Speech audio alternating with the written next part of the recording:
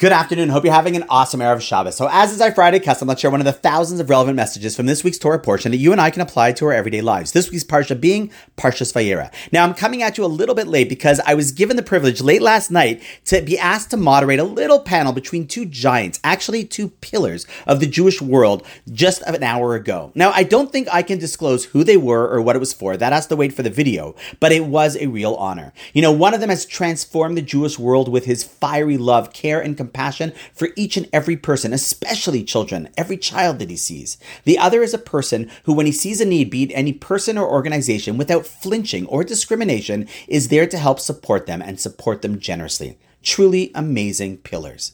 But as I reflect on while running to get ready for Shabbos, I realized that there was a quality that they both had, a magic power, a superpower that was actually inherited not only from their parents, which they both spoke about, but also from our collective parent, from Avram Avinu, our forefather.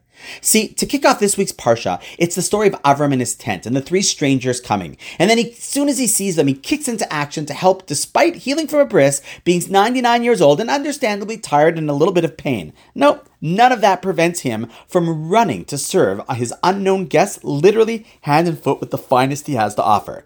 But we would be mistaken if we think that the story of his kindness starts with his kicking into action. See, really it starts with the previous three words of Vayisa Einav Vayar. Avram lifted his eyes and he saw. See, the real superpower of Avram was that he wasn't looking down just at his own needs or his own life. He wasn't just scrolling on his ancient tablet. Yeah, that was a pun. Rather, he lifted his eyes, looked up and outwards to see the needs of others. And then once he saw someone in need, then he simply kicked into action.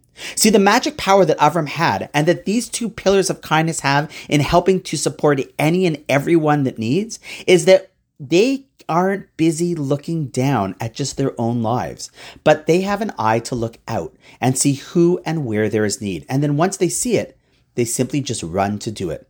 So the lesson for us, make sure to clean off your glasses and look up, see what's out there. And often when you do, you'll see your calling and your purpose. And on that note, wishing you an awesome Shabbos. And I look forward to seeing you tomorrow.